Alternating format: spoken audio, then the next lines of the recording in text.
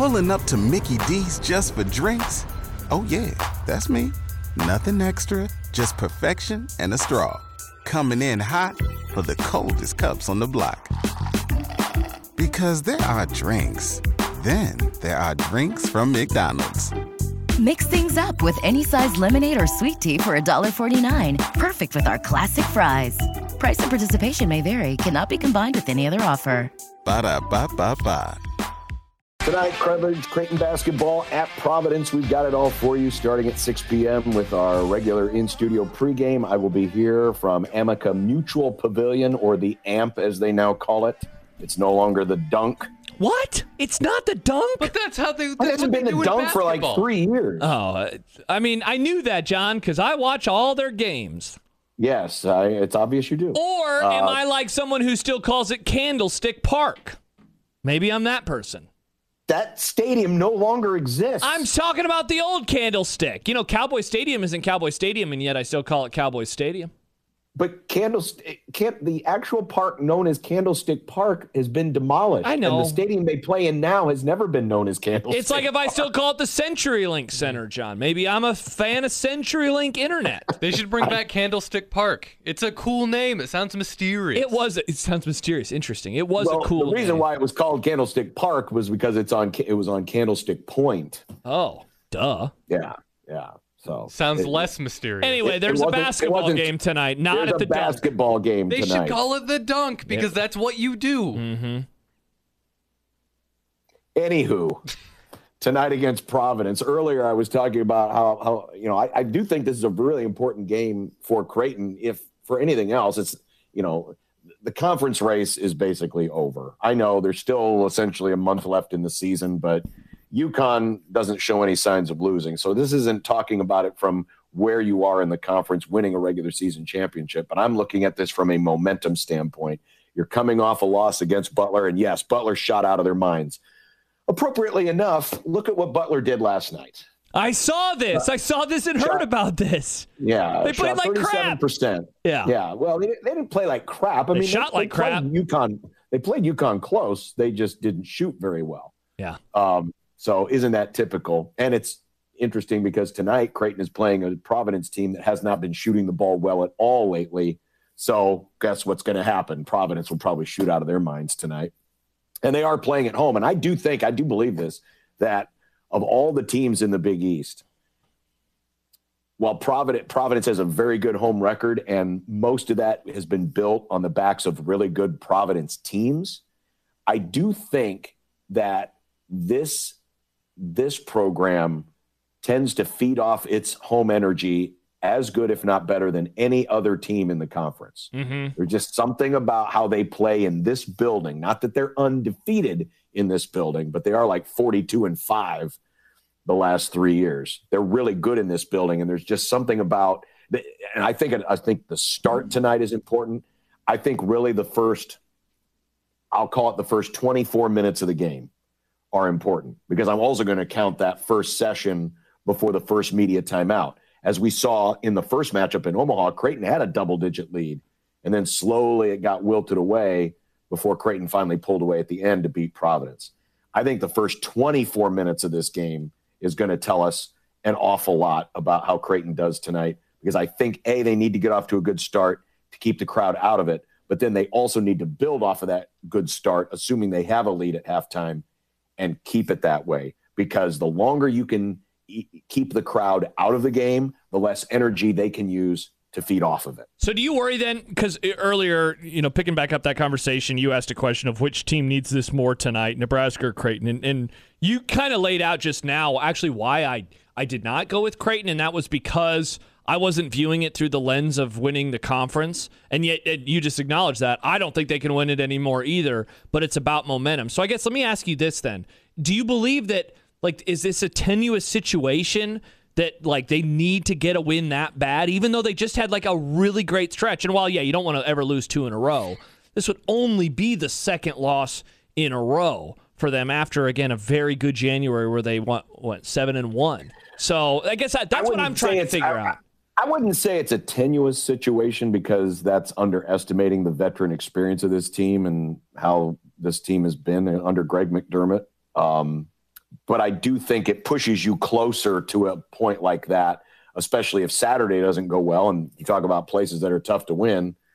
Cintas Center in Cincinnati is another place that is very tough to win. Yeah, then it suddenly turns into this rolling ball of, oh my gosh, are they about to lose 3 in a row? And again, this is a Providence team that's since they lost Bryce Hopkins right before the first Creighton matchup, they've just won 3 out of their last 8. As I mentioned, they're not shooting the ball well. This is a gettable Providence team at home. If there is ever a gettable Providence team at home in recent years, this is one of them. So it feels like it's an opportunity here. It won't make up for whatever happened on Friday. Sure. Because, you lose a home game, and it sucks. Yeah, and that's the worst part about it, right? It's not just that they lost, but they lost a home game. Right. But I think it can keep you from moving in the direction of, oh my God, what's happening here? Yeah. So that's one of the reasons why I think that's the case. We mentioned Butler a moment ago. Check this out. This is from college basketball data. Not your buddy Bart? Not my buddy Bart.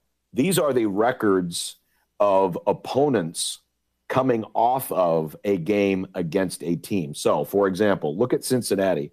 Cincinnati's opponents in conference play, these are just conference games, are 0-9 in games coming off of playing Cincinnati. And Creighton is on this list, and teams that are coming off of playing Creighton are just 3-8 since conference play began.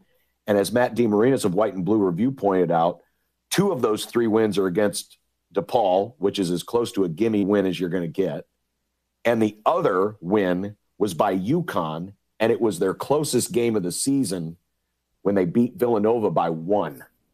So the purpose of this is to show teams they're either exerting a lot of energy or they're exerting a lot of emotional capital in beating these squads, and then it's taking a little bit out of them. Look at Duke last night. Or I'm sorry, North Carolina. North Carolina. They lose to Clemson. Duke, and then they come back home and they lose to a Clemson team that has only beaten them one other time in their history in Chapel Hill.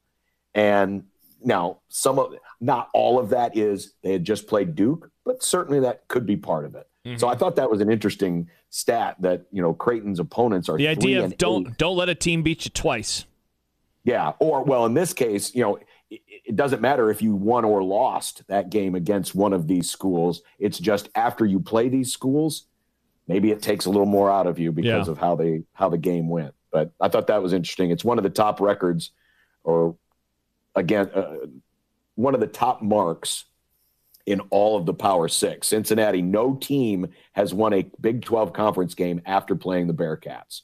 Arizona State, only one Pac-12 team has won a conference game after playing the Sun Devils. And for Creighton, only 3 of 11 teams have beaten another Big East team after they played Creighton. Interesting. Just a weird stat. Yeah. All right, coming up. I still have an item for the list. Yeah, you put it on the Grum down, so you have to get to it.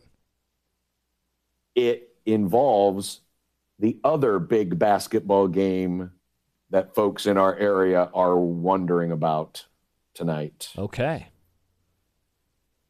But coming up next, it's Dumb Debates on 1620 The Zone.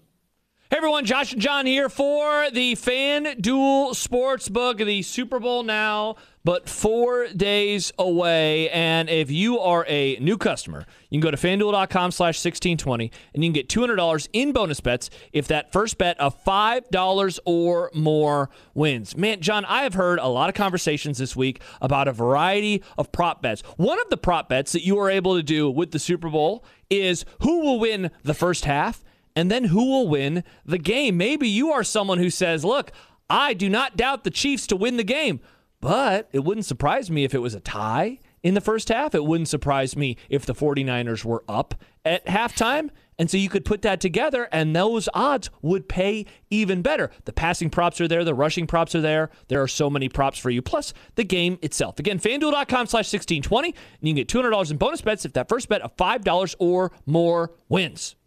And also make sure you check out later in the week all of the entertainment props and the possible cross-sport props where we actually combine results or points scored in other sports versus events that could happen in the Super Bowl. All these fun things available on the FanDuel Sportsbook app. And right now you can get $200 in bonus bets if your first bet of $5 or more wins. Also, let me give you a teaser here.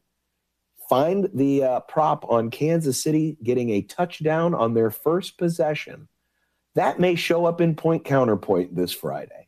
Just visit FanDuel.com/1620 to sign up. That's FanDuel.com/1620. 21 plus and present in Iowa. $10 first deposit required. Bonus issued as non-withdrawable bonus bets that expire 7 days after receipt. See terms at sportsbook.fanduel.com. Gambling problem? Call 1-800-BETS-OFF. Pulling up to Mickey D's just for drinks? Oh yeah, that's me. Nothing extra, just perfection and a straw. Coming in hot for the coldest cups on the block. Because there are drinks. Then there are drinks from McDonald's. Mix things up with any size lemonade or sweet tea for $1.49. Perfect with our classic fries. Price and participation may vary. Cannot be combined with any other offer. Ba-da-ba-ba-ba.